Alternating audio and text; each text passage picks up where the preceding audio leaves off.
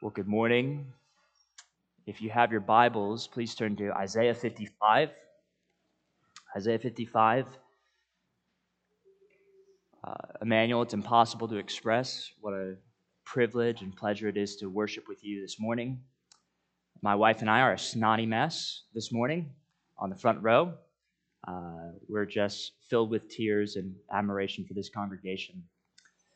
I give you greetings this morning from Mount Vernon Baptist Church, where the Lord in His providence has called me as a pastor. But I want you to know that you saints here are always in our hearts, always in our prayers, always in our mind, and we love you. This morning, I had the privilege of preaching on the mercy of God. The mercy of God from Isaiah 55. We've been reflecting on this in the songs that have been chosen and the creeds that have been confessed. And now we're going to see it from God's Word. It's my prayer that if you're not a Christian here, that you would find the mercy of God to be sweet this morning and compelling, and that you would know it is extended to you in Christ. And if you are a Christian this morning, especially if you're one of the members here at Emmanuel Church, I want you to be reminded afresh of God's mercy to you in Christ. That's always accessible to you, that is always extended to you. So listen now as I read from Isaiah 55, verses 1 through 9.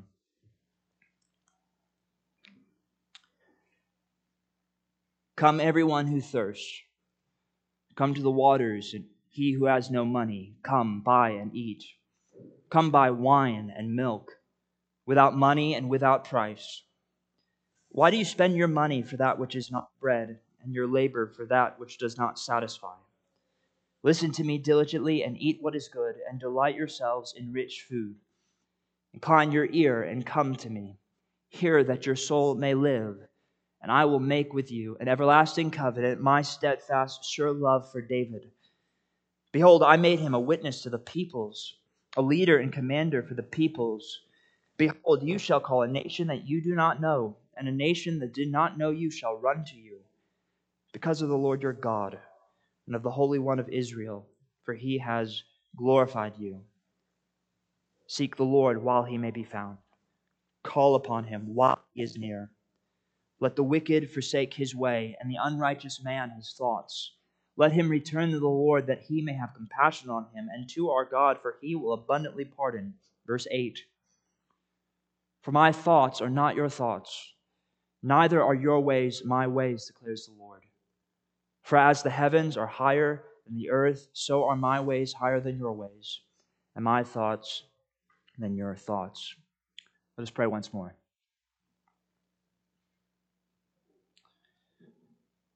Father, we ask again that in this hour, through your word, through your Spirit, you would penetrate our hearts.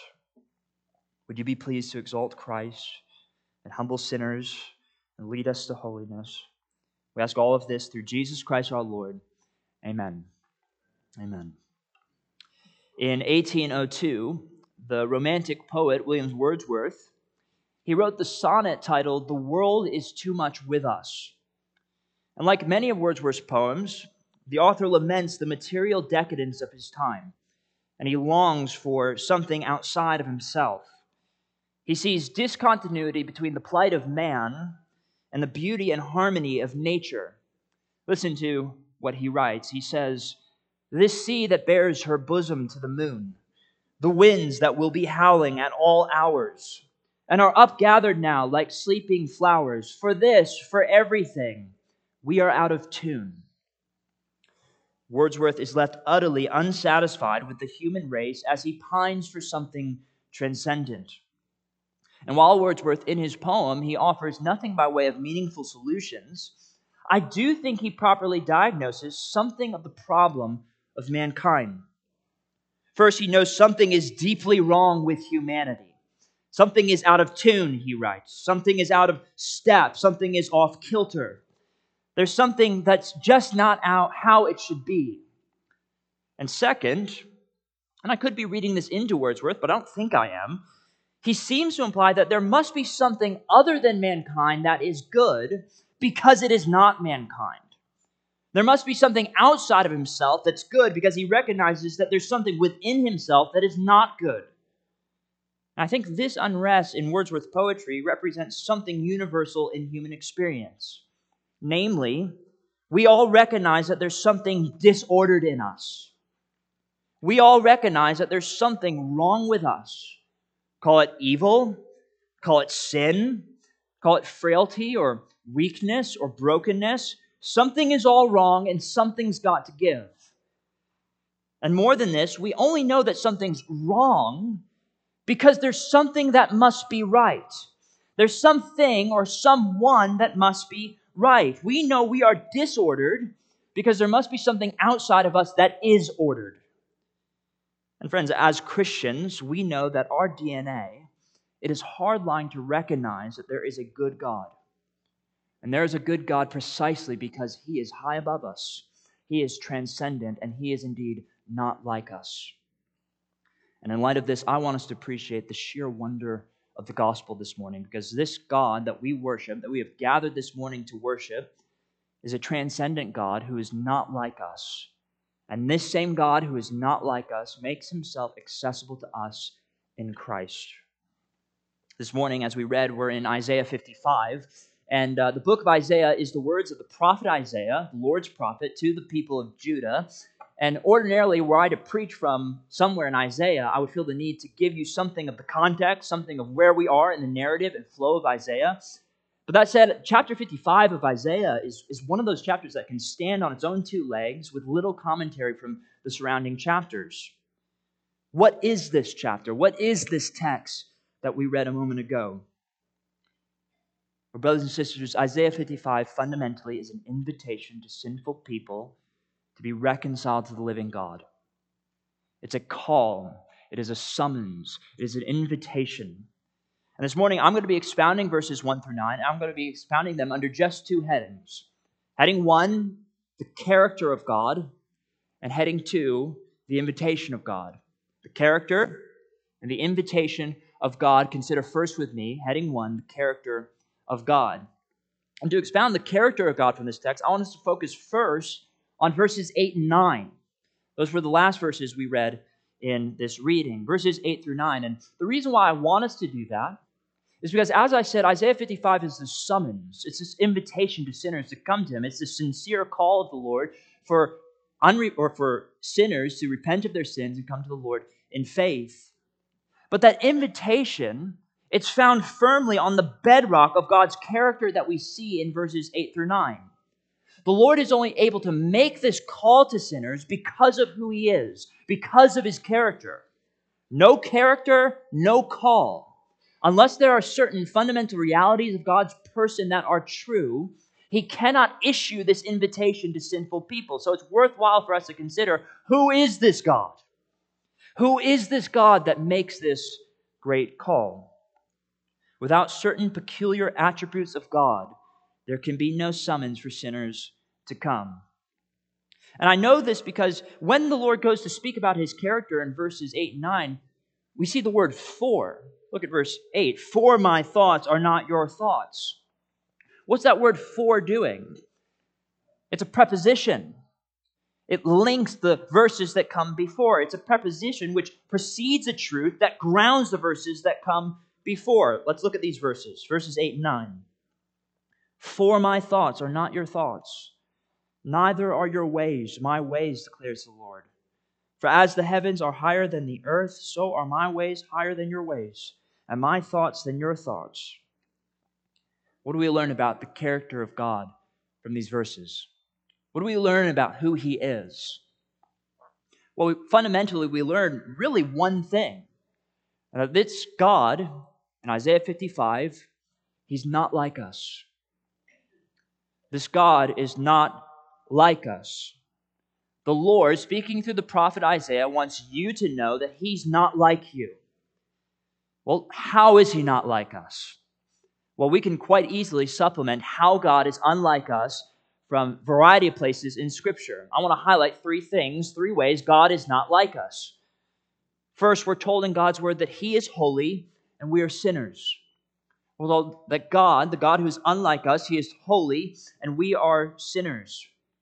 For God to be holy means many things, but it's not less than the fact that he is set apart from all evil. He is pure. 1 John 1 says God is light, and in him is no darkness at all. God is holy. He is separate from evil. What does God's word say about us? Listen to this indictment from Psalm 53. They are corrupt, doing abominable iniquity. There is none who does good. God looks down from heaven on the children of man to see if there are any who understand, who seek after God. They have fallen away. Together they have become corrupt. There is none who does good, no, not even one. Friends, we all number among who this text describes as the children of man. Outside of Christ, we are corrupt. Outside of Christ, we can do no good. Outside of Christ, we cannot seek after God. How is God unlike us? He is holy, and we are guilty. We are sinners. How else are we unlike God? We're told from God's word that He is just. This is similar to the last point. He is just and righteous, and we are guilty. Romans 3 says, all have sinned and fall short of the glory of God. All have sinned and fall short of the glory of God. And I think most of us on some level can grapple with that to some degree. We recognize that we're imperfect. And if we believe in God, we can say, God, yeah, God's perfect, and I'm less than that. I'm not perfect. We're pressed. We tend to think, surely this God who is love, as the Bible tells us, surely He can cover our sins with His love. Surely He can ignore my sin. Surely He can wink and nod and not have to do anything about my sin. But friend, to think that way is to utterly miss the mark. It is to utterly miss the idea that the Bible presents of what sin is. Listen to how J.C. Ryle defines sin in his book Holiness. Ryle says, I say therefore that a sin, to speak more particularly, consists in doing, saying, thinking, or imagining anything that is not in perfect conformity with the mind and law of God. Sin, in short, as the Scripture says, is the transgression of the law. The slightest outward or inward departure from absolute mathematical parallelism with God's revealed will and character constitutes a sin, and at once makes us guilty in God's sight. Isaiah 55 tells us that God is not like us. His ways are higher than our ways. His thoughts are higher than our thoughts. And His exacting character cannot dismiss our wrongdoing. The God who is cannot ignore sin. He is righteous, and we are guilty. How else is God unlike us? Well, thirdly, we're told that in God's word that He is mighty, and we are frail. We're told in His word that He is mighty, and we are frail. He's sovereign. He's omnipotent. He's all-powerful. He's omnipresent. He's everywhere. He's omniscient. He knows all things. We're told that the Almighty God formed you in your mother's womb. My friend, your life is laid bare before Him. He is aware of the most sinister passions of your heart. He knows the most twisted impulses of your flesh, and He's acquainted with every evil thing to originate in your mind, even that which you've only ever imagined. Friend, He knows what you are. He knows where you've been. He knows what you've seen. He knows what you are. And in Isaiah 55, He says, hey, you and me, we're not the same. My ways are higher than your ways. My thoughts are higher than your thoughts. Friend, what would you expect from a God so unlike us? How would you expect this God who is transcendent, this God who is unlike us, to deal with us? What could we expect from a God so holy? What could we expect from a God so just, so righteous? What could we expect from a God so powerful? Surely the withering standard of God could only hold me into account. Surely the exacting character of God could only consume us.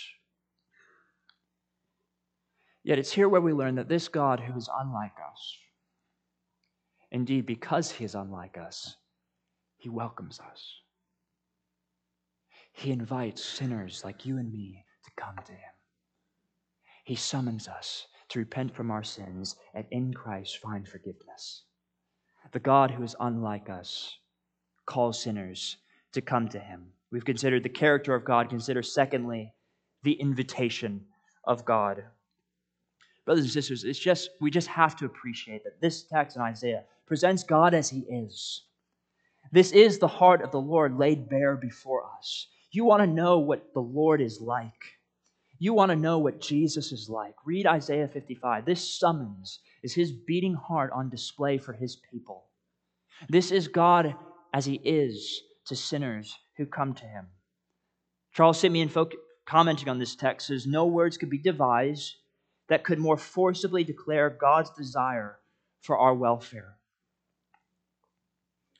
The Lord is one who is in deadly earnest for sinners to come to Him." Christian, in case you've forgotten, God loves to extend mercy.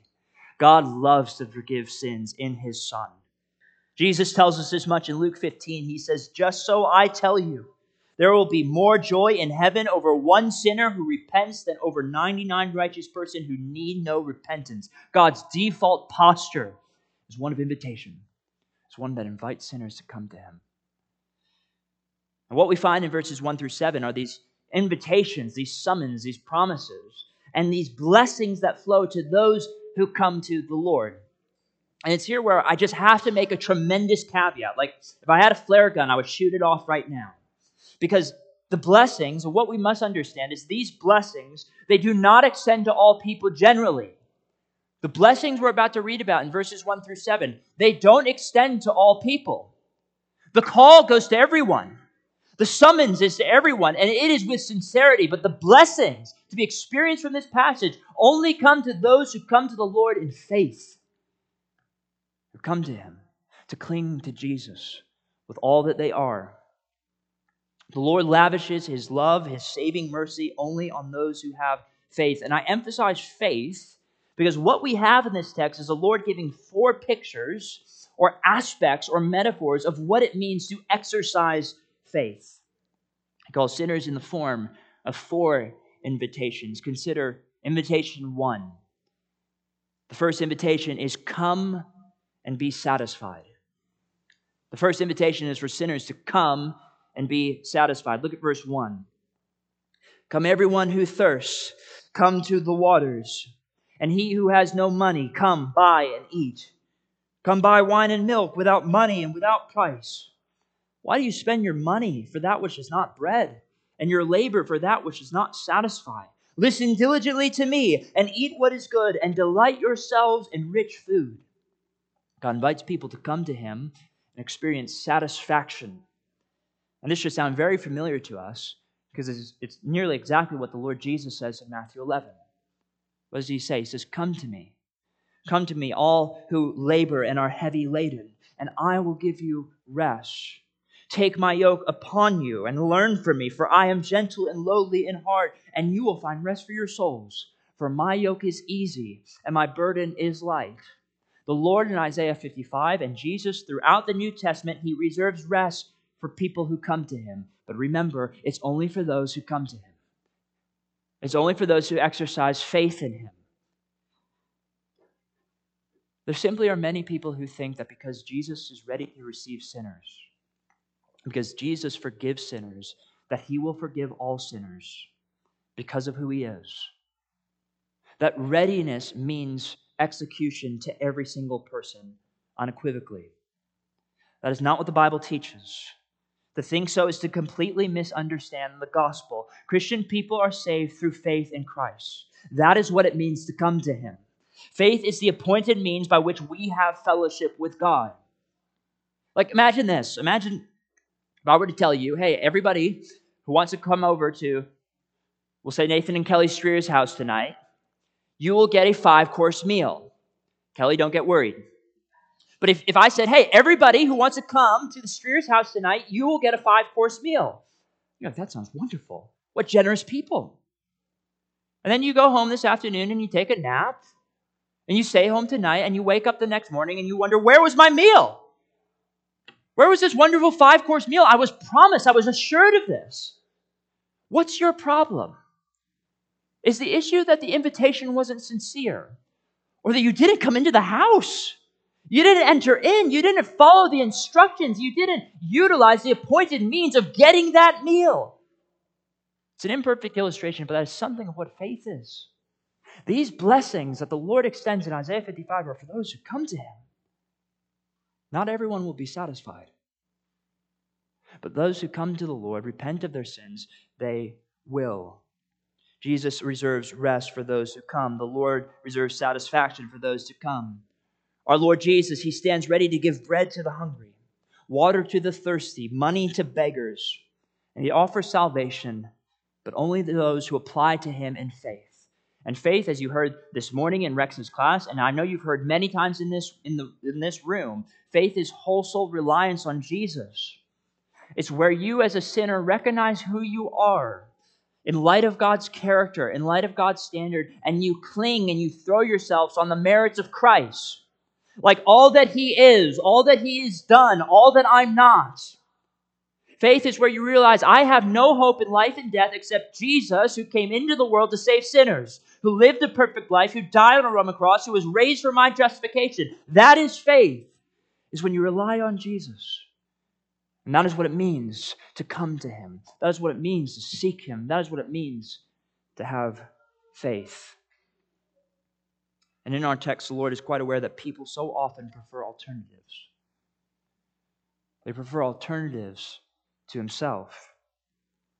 It says in verse 2, "Why do you spend your money for that which is not bread, and your labor for that which does not satisfy?" If you're not a Christian here, I'm so happy you're here. And you should know that you're a friend to the people in this room.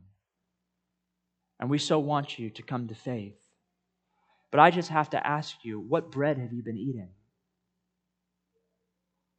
What have you been in your life looking to for satisfaction? Is it success?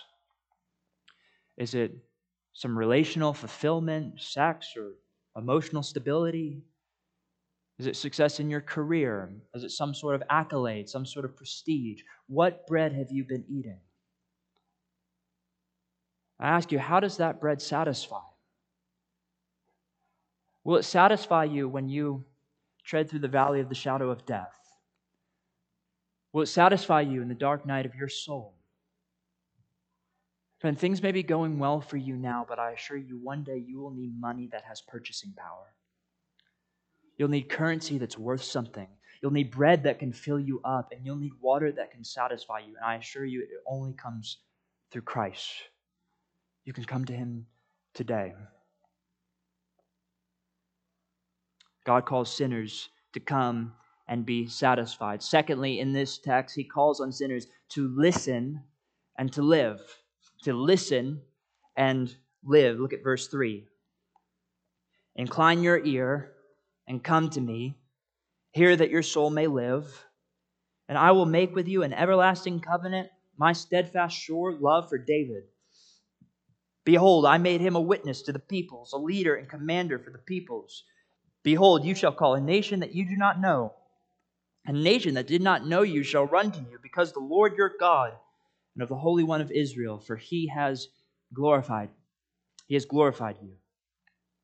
Here the Lord makes reference to the covenant that He made with David in 2 Samuel 7. And if you can, turn to Isaiah 9. Turn to Isaiah 9, keeping your place in Isaiah 55. And as you turn there, I'll read to you from 2 Samuel 7. In 2 Samuel 7, King David, he's feeling rather pious, and he notices, hey, I live in this nice house, this nice palace. The Lord is still meeting in a tabernacle. I want to build the Lord a temple. Nathan, can I build the Lord a temple? He asked the prophet Nathan. And then Nathan, he addresses him, or rather the Lord addresses David through Nathan, and he says this. He says, "Moreover, the Lord declares to you that the Lord will make you a house. When your days are fulfilled and you lie down with your fathers, I will raise up your offspring after you, who shall come from your body, and I will establish his kingdom. He shall build a house for my name, and I will establish the throne of his kingdom forever." The Lord says to David in this covenant, hey, you want to build me a house? You want to build me a house? I'm going to build you a house. Essentially, the covenant with David looked forward to great David's greater son, who would rule with justice, and he would rule with might and with peace and with equity. And then look at what Isaiah says in chapter 9. in verses 6 and 7. This is a verse we often read around Christmas time. For to us a child is born, and to us a son is given, and the government shall be upon his shoulder, and his name shall be called Wonderful Counselor, Mighty God, Everlasting Father, Prince of Peace. Of the increase of his government and of peace there will be no end. And on the throne of David and over his kingdom forever, or over his kingdom to establish it and to uphold it with justice and with righteousness from this time forth and forevermore. The zeal of the Lord of hosts will do this. And then in our text, Isaiah 55, verse 4, Behold, I made him a witness to the peoples, a leader and commanders to the peoples. Behold, you shall call a nation that you do not know, and a nation that you did not know shall run to you. We see that to all the peoples, David's great son, his greater son, will be a great magnet. A magnet through which all true children of God will come to him and form a new humanity. And this comes with a summons in verse 3 to incline your ear and to listen and to hear that your soul may live.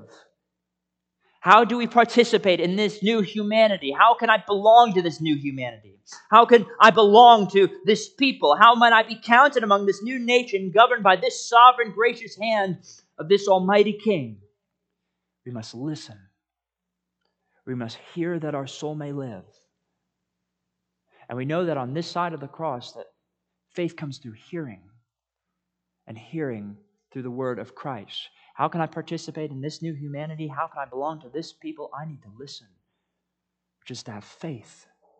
I need to respond to the Lord in the gospel. God invites sinners to listen and to live. Invitation 1, he calls them to come and be satisfied. Invitation 2 is to listen and to live. And then invitation 3, to seek and find. The Lord calls sinners to seek and to find. Verse 6. Seek the Lord while he may be found. Call upon him while he is near. Friends, I just don't want this to be lost on us. This same transcendent Lord, whose thoughts are higher than our thoughts, whose ways are higher than our ways, this God who is unlike us, he can say to sinners with integrity and sincerity, he is near. He's near to those who come to him in faith.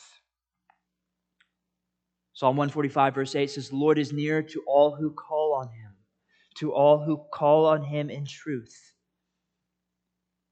Yeah, as we have this sweet promise, we still have the other side. We have this warning. Because not only is he near to those who seek him find him, but it's implied in this text that he will not always be found. Can you appreciate that? Seek him while he may be found. Call upon him while he is near. That word while limits the promise. You get that? The word while, it limits what he's promised, the blessing. The offer of the gospel comes with an expiration date. My friend, if you are lost, there will come a time when the Lord will no longer be found. We can say with blazing certainty that he is near to us now, but he will not always be near. If you're outside of Christ, there will come a time where you will seek him to no avail. My friend, you must be aware of the frailty of life. I have numbers in my phone of people that if I called them, they won't answer because they've plunged on into eternity. And I tell you, those people are now gone. Death came to them unexpectedly. You're just not promised tomorrow. You're not promised your next breath. You're not promised your next heartbeat, but you are promised this, that if you're within the sound of my voice, you can have faith today. You can have the blessings of all the promises in this text. All who call upon the name of the Lord will be saved. He is near. He's near. He can be heard. He can hear you. And he assumes the role in our text as a herald, calling out to everyone who will hear, I'm here. Come to me. Come to me. Come to me. I got food for the hungry. I got water for the thirsty. I got money for the beggar. I got life for the dying. The Lord is near. And you can become a Christian today sitting in that pew, If you call upon the name of the Lord, trust in Christ for salvation, that His sacrifice paid the price for your sins, and you'll have life. Emmanuel, the reality of this call, I want to say this by way of application. The reality that the Lord will not always be found should give us urgency in our evangelism. It should give us urgency for sinners. I believe there's something to a word in due season. There is wisdom in discerning the best times to share Christ with the lost people in our lives. But brothers and sisters, eventually you have to explain the gospel in words. Faith comes through hearing. It comes through hearing and hearing through the word of Christ. Christian, are you sharing the gospel with the people in your life?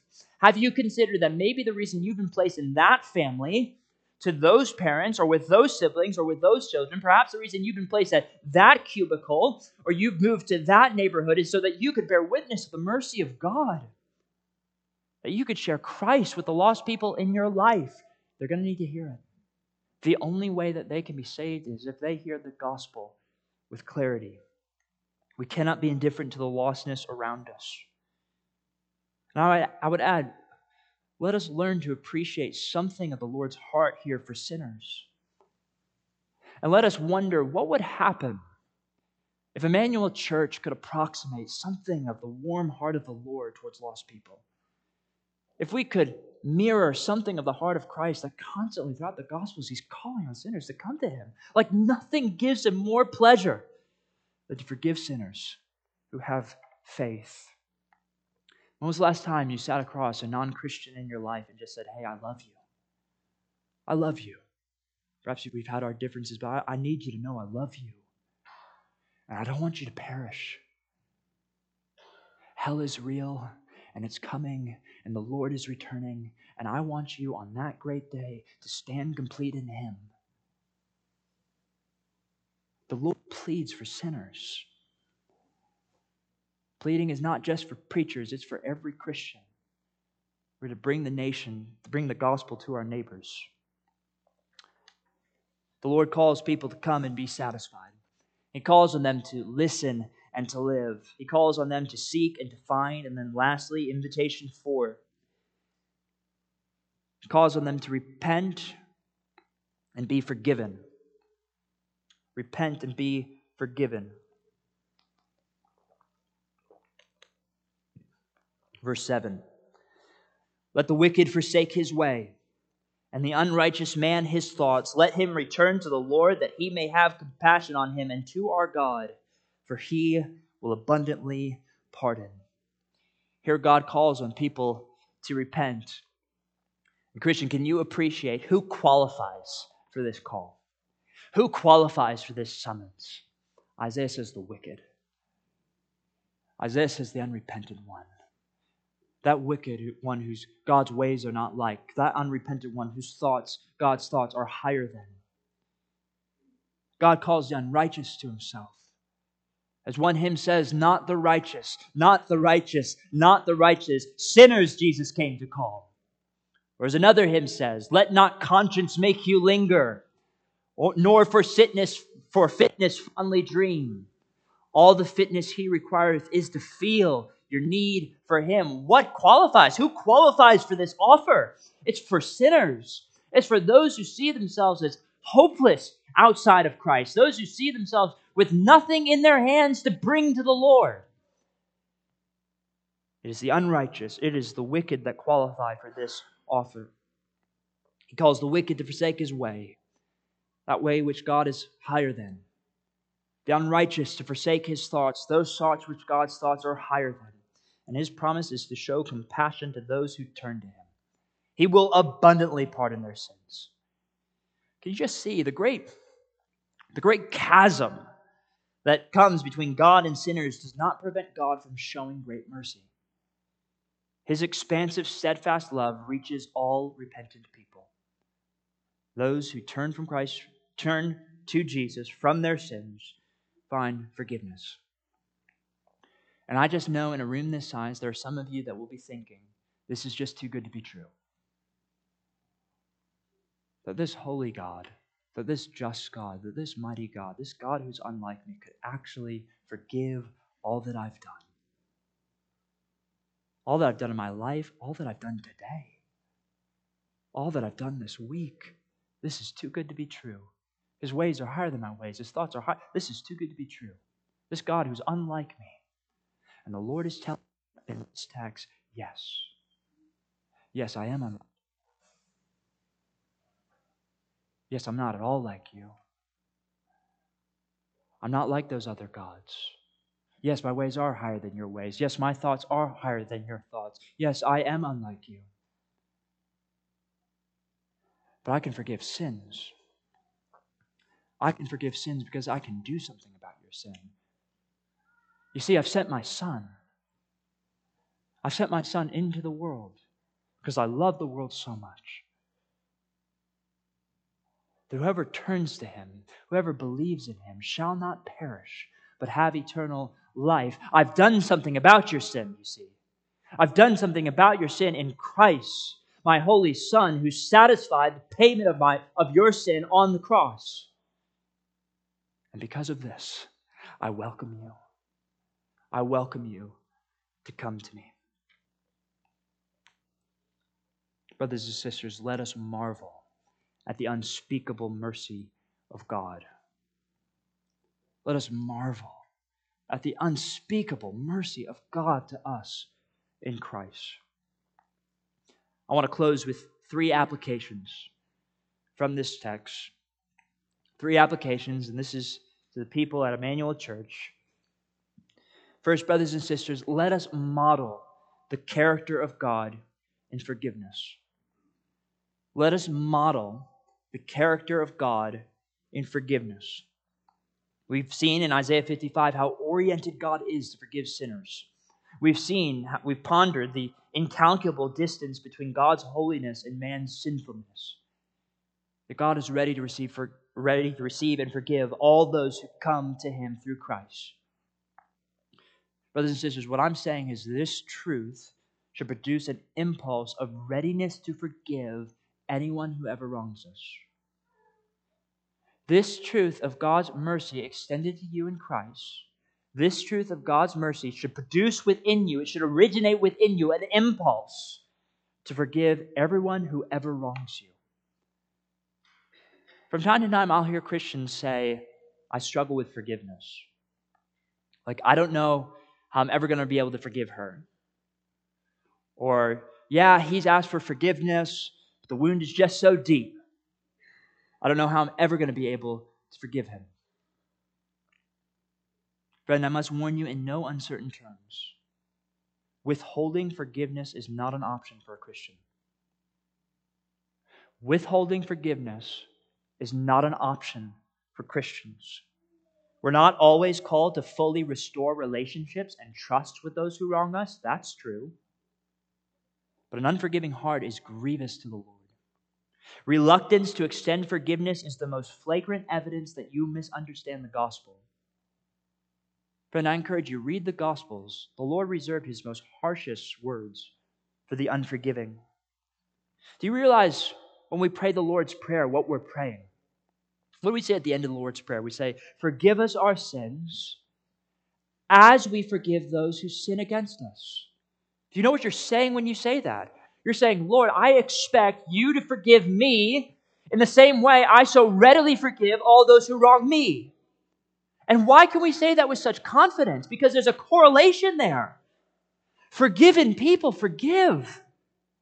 What can I hold against another man? What can I hold against my wife? What can I hold against my parents? What can I hold against anyone? I know what I've done to the Lord. And I know what He has freely pardoned. And out of the increase of that forgiveness, I readily forgive others. Brothers and sisters, unforgiveness is not an option for Christians. Let us model the character of God and our forgiveness of others. He has shown nothing but grace upon grace and mercy upon mercy to us. Let us do the same. Application 2. Let mercy, friends, move us to live lives of repentance and obedience. Let the mercy we see on display in this text move us and motivate us to lives of repentance and obedience. Great mercy of God to redeem saints should compel our most sincere devotion and service to God. And now listen to me very carefully. When God saves a Christian, when a person passes from death into life, when he passes from the dominion of darkness and is transferred into the kingdom of God's light, when that happens, when a person is converted and they're Christian and they want to follow Jesus, they don't do so, they don't live the Christian life to the tune of some sort of debtor's ethic. Like you don't enroll in some sort of repayment program. That is not what a Christian does. Jesus has paid the price for our sins, amen? On the cross, as Jesus died, the wrath of God was satisfied. It was satisfied. We can never repay what we owe to the Lord in our sin. We can't satisfy God's wrath. Christ said on the cross, "It is finished." Now, the burden in the Christian life is to live a life of repentance, to live a life of holiness, to live a life of day-by-day growth in Christ that springs out of gratitude. It springs out of response to God's grace in our lives. It springs out of gratitude that we repent of our sins daily. It springs out of gratitude that we rise forth in obedience. It springs out of gratitude that I kill my sin and I vivify new affections for Christ. It's all gratitude for what God has done for me. You don't pay the Lord back. You can't do it. Your sin has already been paid for. You remember the woman in Luke 7? In Luke 7, Jesus, he has a meal with Simon the Pharisee. Simon invites Jesus to his house. Jesus is reclining at table with Simon. And then a notorious sinful woman intrudes upon the gathering. She intrudes upon the woman. She may have been a prostitute, but she was a notorious sinner. She intrudes upon the gathering. She falls at the Lord's feet and she begins weeping. Just weeping. A river of tears flowing out of her head onto the Lord's feet. She washes his feet with ointment, her tears, and her hair. And Simon is just incensed. If this Jesus is the Christ, surely he knows who this woman is. Do you remember how Jesus responded to Simon? He tells him a parable about some debtors, and then he says this. He says, "You gave me no kiss, Simon, but from the time that I came in, she has not ceased to kiss my feet. You did not anoint my head with oil, but she has anointed my feet with ointment. Therefore I tell you, her sins, which are many, are forgiven. For she loved much. But he who is forgiven little loves little." And he said to her, "Your sins are forgiven. Your faith has saved you. Go in peace." Those tears that flowed from that woman's face, they were not earning her salvation. They were demonstrating a vital connection to the Lord in faith. Her tearful devotion to Jesus was born out of a living attachment to the Lord in faith. And by so deeply sensing the forgiveness of her sins, she could follow Jesus with abandon. Christian, perhaps you know that you have a holiness problem. Perhaps you feel, I'm just not growing in holiness the way I should. And not like you know that you're imperfect, but like you really sense, like I should be growing more in the faith. I should be growing more in godliness. I shouldn't be still struggling with this sin. My friend, let me suggest that you consider that your holiness problem might be because you have not comprehended the gravity of your sin. And you have not been undone by God's mercy. And you don't see the great depths of your sin in comparison to the holiness of God. Because I assure you, the holiest people in the world are those who grow daily in hatred for sin. They're the same saints that are undone by God's unspeakable mercy. Brothers and sisters, I encourage you, let mercy, God's mercy, motivate you to higher heights of holiness. Let God's character and saving action move us to live lives of repentance and obedience. My last application, I want to close with a word of comfort. A comfort to those of us here that are sick and sore from the weight of our remaining sin. Like if you're a Christian here and you're just weighed daily, moment by moment, by the ways you fail the Lord, by the ways you sin. If you're a Christian, the invitation to come to the Lord that we see in Isaiah 55 is just as much for you as it is for a non-Christian. The invitation to come to the Lord, to be restored to the Lord, it is just as much for you as it is for an unbeliever. We never outgrow coming to Jesus. We never outgrow approaching Him with our sin. Come to Jesus with your sin. We never outgrow coming to the Lord through Christ again and again and again and again for fresh mercy. We will never experience in the Christian life complete removal of sin, but we should feel at all times to the core of our being that we can always approach the Lord, that we can always run to Christ and He will receive us. We're just so often prone to project our own character and our own ways onto God when He so expressly, so clearly conveys who He is to us. Christian, what do you think God is like when you sin against Him? What do you think God is like when you fail Him? What do you think the Spirit is like when you grieve the Spirit? What do you think God is like when you disobey Him? You think He's just a furrowed brow? I'll try you on a little longer.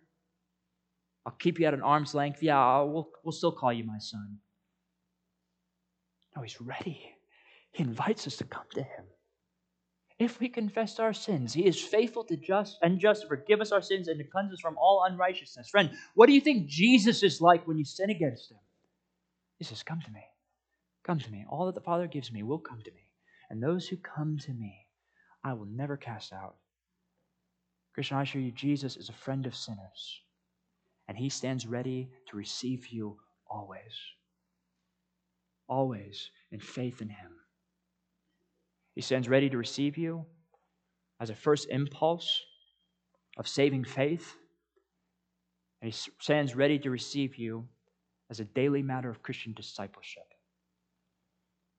The God who is unlike us, brothers and sisters, abundantly pardons those who are united to His Son. Let us pray.